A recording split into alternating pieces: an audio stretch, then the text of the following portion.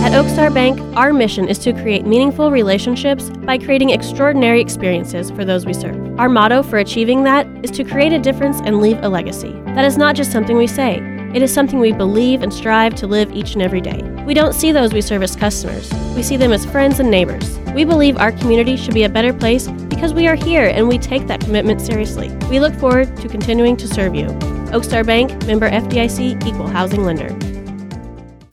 95.3 KDKD, today's country. Good morning. It's time for our Community Spotlight, brought to you by Oakstar Bank. This morning, my guest is Dr. Kara Meler with Compass Health Network. Good morning, doctor. Good to see you again. Good morning, Country Boy Don. How are you? Well, so far, okay. It's Wednesday, so we're about halfway through the week, or getting there, and we're not quite over the hump yet. Yeah, we're getting closer, and at least it's not raining yet. I know last time when I came in, it was downpouring pretty well, so I'm happy that I didn't get rained on this time. You might have dodged it a little bit there, so let's hope that it doesn't get you on the way out. Yeah, it might, but that's okay. I don't think it's supposed to do anything till this afternoon, so. We'll cross our fingers that there that's you right. go. There you go.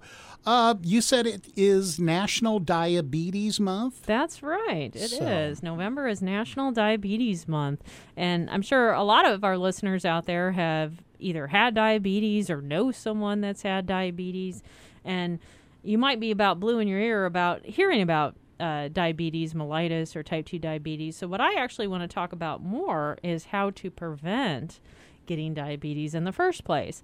And there's one thing that sometimes happens that people will get diagnosed with something called prediabetes first before they become diabetic. So we'll go into that a little bit more too.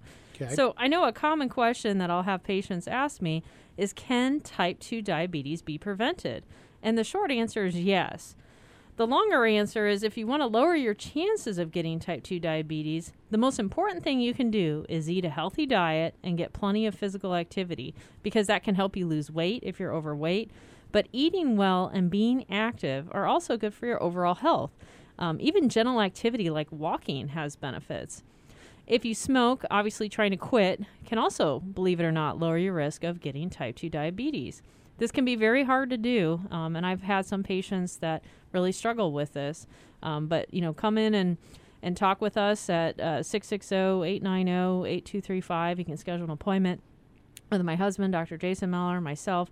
We also have other staff there. We have Dr. Armbruster, we have Dr. Shoemaker, and we have Eric Augustiniak, who's a nurse practitioner. And any of us are more than happy to talk with you about trying to quit smoking or with diabetes or any of your primary care needs.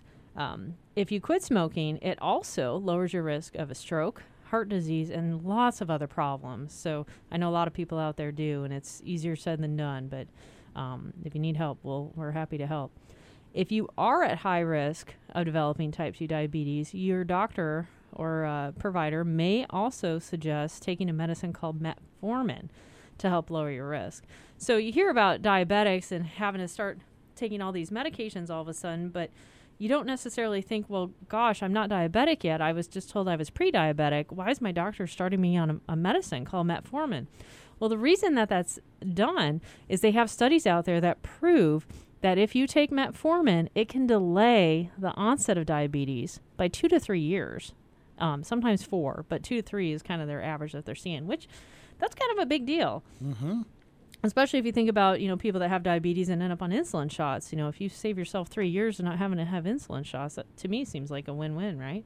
Well, we've talked about preventive numerous times on different things, and this is another one of those things that can help prevent this from happening. Exactly. So another question I get that's pretty common is, well, what increases my risk for type 2 diabetes? There are a few things that can increase your risk, including but not limited to being overweight or obese, especially if you're carrying your extra weight in your belly area, not doing enough physical activity, smoking, I'm hitting on that again. If you have a close relative with diabetes, so maybe a parent, a sibling, a child, those are what we call first-degree relatives.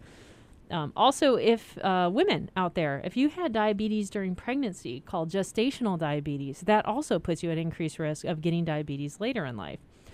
People that are Asian American, Latin American, or African American are also at increased risk for diabetes. So maybe you're worried that you might have diabetes or prediabetes. Another common question is, are there any tests that can help us find people who are at risk? Yes. There's actually 3 different tests that can help doctors tell whether a person might develop type 2 diabetes. All 3 of the tests will measure your blood sugar in different ways. Blood glucose is basically another name for blood sugar. So even though these tests can help predict diabetes, they're not necessarily appropriate for everyone. So you want to make sure you talk with your doctor or nurse practitioner or PA to figure out whether or not you should even have the tests in the first place. But often people that get tested are overweight or have some sort of other risk factor for diabetes. Maybe a relative with diabetes. Gosh, my dad, I'm 45 and my dad got diagnosed with diabetes at 45, so I'm worried about it now. Mm-hmm. So that's a legit reason to want to come in and get tested. So the 3 tests that we can do, there's one called fasting glucose, and that test basically measures your blood sugar when you've not had anything to eat or drink except water for at least 8 hours. And people that have prediabetes tend to have a fasting glucose range between 100 to 125. So normal is less than 100, basically, or ideally, 70 to 80 to 100. Another way that we can test your sugar is something called a glucose tolerance test, or we'll call it GTT. Now, oftentimes we just use this test on pregnant women to be able to test. We could use it on someone that wasn't pregnant, but we tend not to. And what that pretty much does for that glucose tolerance test, or GTT, is you don't eat or drink anything for 8 to 12 hours. But then as part of the test, they give you a sugary drink. And then 2 hours later, you come and get a blood sample to see how high your sugar got after having that sugary drink. So people that have prediabetes tend to have that glucose tolerance test result somewhere between 140 and 199. The third test that we can do is a blood test called A1C, or hemoglobin A1C. And this test can be done at any time, even if you've recently eaten. It's a blood test that shows what your average blood sugar level has been for the last 3 months. And people that have prediabetes will have an A1C level between 5.7 and 6.4. Now, if you're diabetic, then you're going to be 6.5 or higher. So I would say, out of those, we'll personally for me, fasting glucose test, where we see what it is, if you haven't ate or drank anything for at least 8 hours. And then that A1C, maybe you're coming in at 3 o'clock in the afternoon. Odds are you probably haven't fasted all day unless you maybe work night shift or something like that. So an A1C is kind of handy because, whether you've eaten in the last 8 hours doesn't matter for a test that's averaging the last 3 months of what your sugar is. So I think some people get confused with it, and why they came up with the values to put 5.7 to 6.4, and then we're talking about hundreds for the other sugar. I wish they would make that more universal, but they kept it that way, I guess, just to keep us all on our toes of understanding where we're at. So you had the test done, you saw your primary care provider, and you've been told you have prediabetes. Well, now what do I do? If you have prediabetes, you can make some lifestyle changes to lower your chance that you will become diabetic. So here's what you can do. I'm kind of hitting some of the same things over and over if you haven't noticed. First one, eat a healthy diet. I haven't said that yet, right? Right. So trying to eat a diet with lots of fruits, vegetables, and low-fat dairy products, but you want to have lower in meats, sweets, and refined grains. So notice I didn't tell you to avoid sweets. I just said low in sweets. So it's a balancing game. Which is hard to do getting into this time of year. It is. So just low. Low in your refined grains would be carbs. So, we've got Thanksgiving coming up, stuffing, mashed potatoes, gravy. Your sweets, you got your pumpkin pie or apple pie, whatever you're making. I'm not telling you not to have those. But I am recommending, if you're pre-diabetic or diabetic for that matter, maybe not going for seconds for those. Try some of the other sides, like your green beans, although it's arguable with the green bean casserole and they put all the stuff on top. You're getting extra carbs that way too. If you have a hard time trying to get fresh fruits and vegetables available, we are leaving that summer season, so some stuff is a little bit more expensive to get fresh now. You can also eat frozen ones instead. And frozen are better in general than the canned, if you can. And once again, it's a cost thing. But the can fruits and veggies, they have to add extra preservatives, and those extra preservatives can get you in trouble. Like, for instance, canned fruit, they're putting extra sugar in there, which obviously isn't going to help you.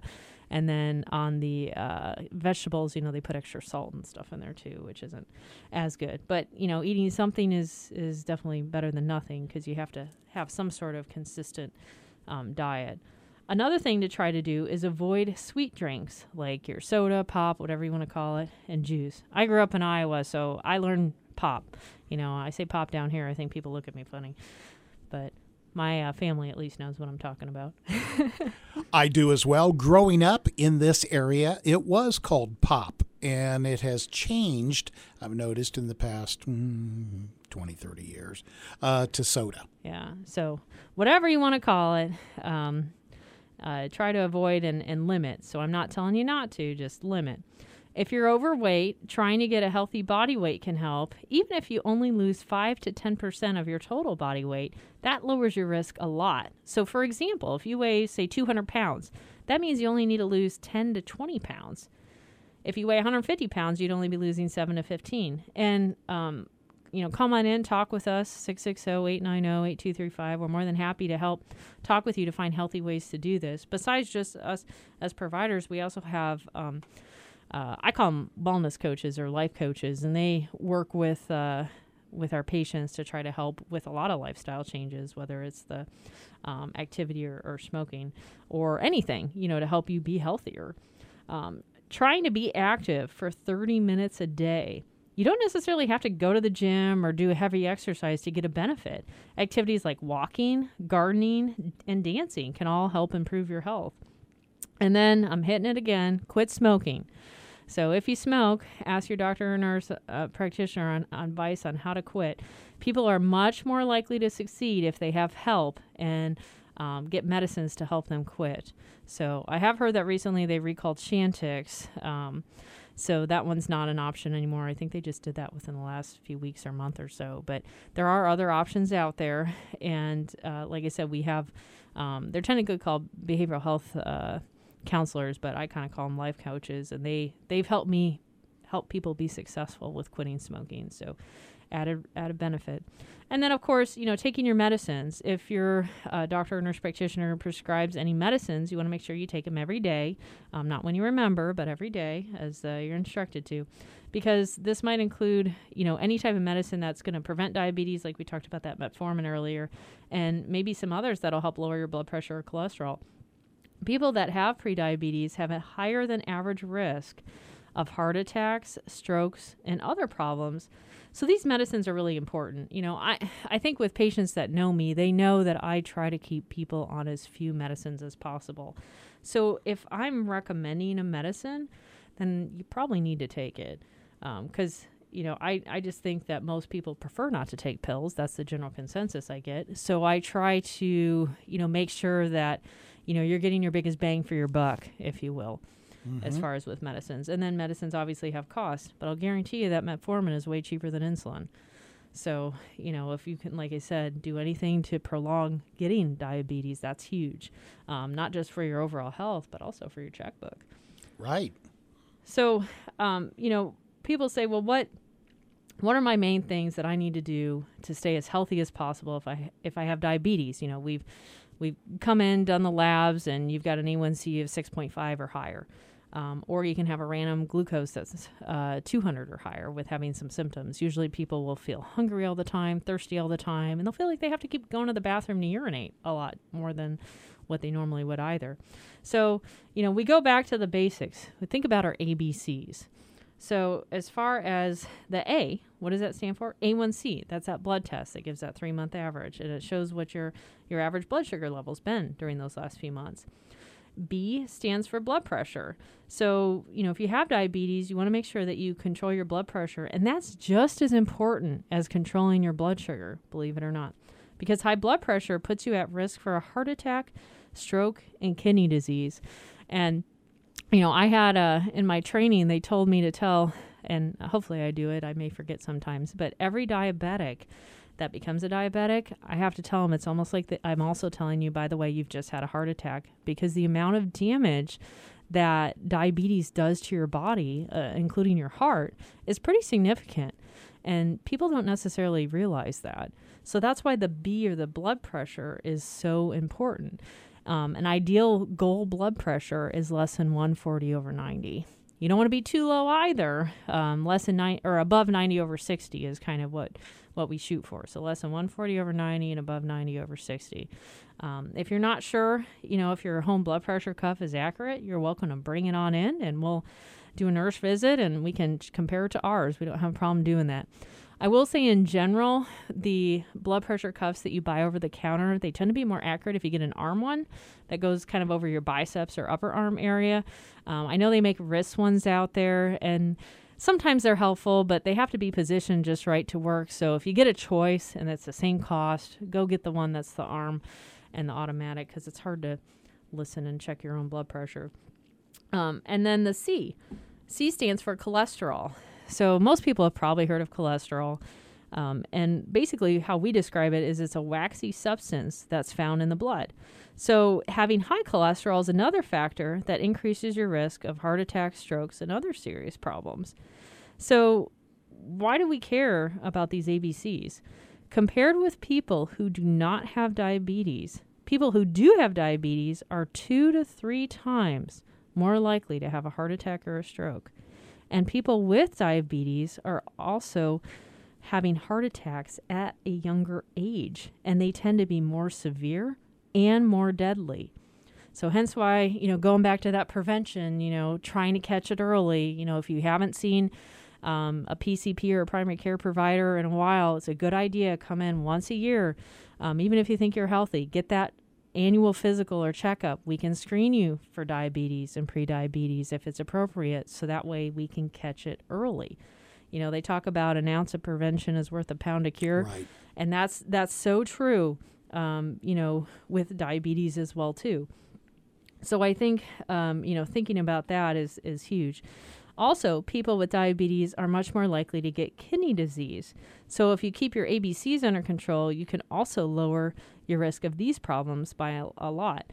So I think, a lot of people when they come in, and whether you're told that you're pre-diabetic or diabetic, they're like, okay, well, sugar, my blood sugar, that should be the most important thing. And keeping your blood sugar low is important to prevent some problems caused by diabetes, including your eye diseases. You can get blind or have some permanent vision loss. So that's why we recommend diabetics get that yearly diabetic eye exam. The kidney disease, we talked about that. Some people get nerve damage called neuropathy that can cause numbness or pain in the hands and feet. Most, I'd say all, but you hate to say all and, and say 100%, but most people eventually that have diabetes will get some sort of neuropathy. But if you can prolong that and delay it, just like, when we talked about the prediabetes, maybe taking some metformin to prevent becoming diabetic, that's huge, because some people I've had, tell me it feels like, they're walking on broken glass all the time. Would you want to do that for an extra 3 years of your life if you didn't have to? I'm going to guess most people are going to say no. Right. So, it's things to think about, but people don't always associate that being related to, their sugars or something else. So the nerve damage is huge.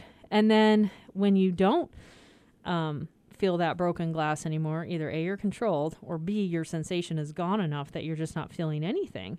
So then people start getting injuries and they don't realize that, maybe they had a cut or something on their foot, gets infected, goes into their bone, and all of a sudden they're having to get amputations. And, we always think about the feet or the toes, or, you see people that have issues with their knees, but, fingers. It could be fingers too. So blood sugar is just one of the many things that should get your attention. But once again, ABCs. So A1C to see where your sugar's at, and then B for blood pressure, and then C for cholesterol. So ideally, as a diabetic, you want your A1C 7 or less. We talked about the blood pressure goal, less than 140/90. And then there's different types of cholesterol. There's good and bad cholesterol. The bad cholesterol is LDL. Ideally, you want that LDL 100 or less. So once again, if you're not sure if you have diabetes or prediabetes or at risk, come call our office, 660-890-8235, and any of our staff are happy to talk with you. Wow, that was very informative. Thank you, Dr. Meller. We appreciate you coming by today. And there again, if you need to make an appointment, you have concerns, 660-890-8235. Thank you. Thank you.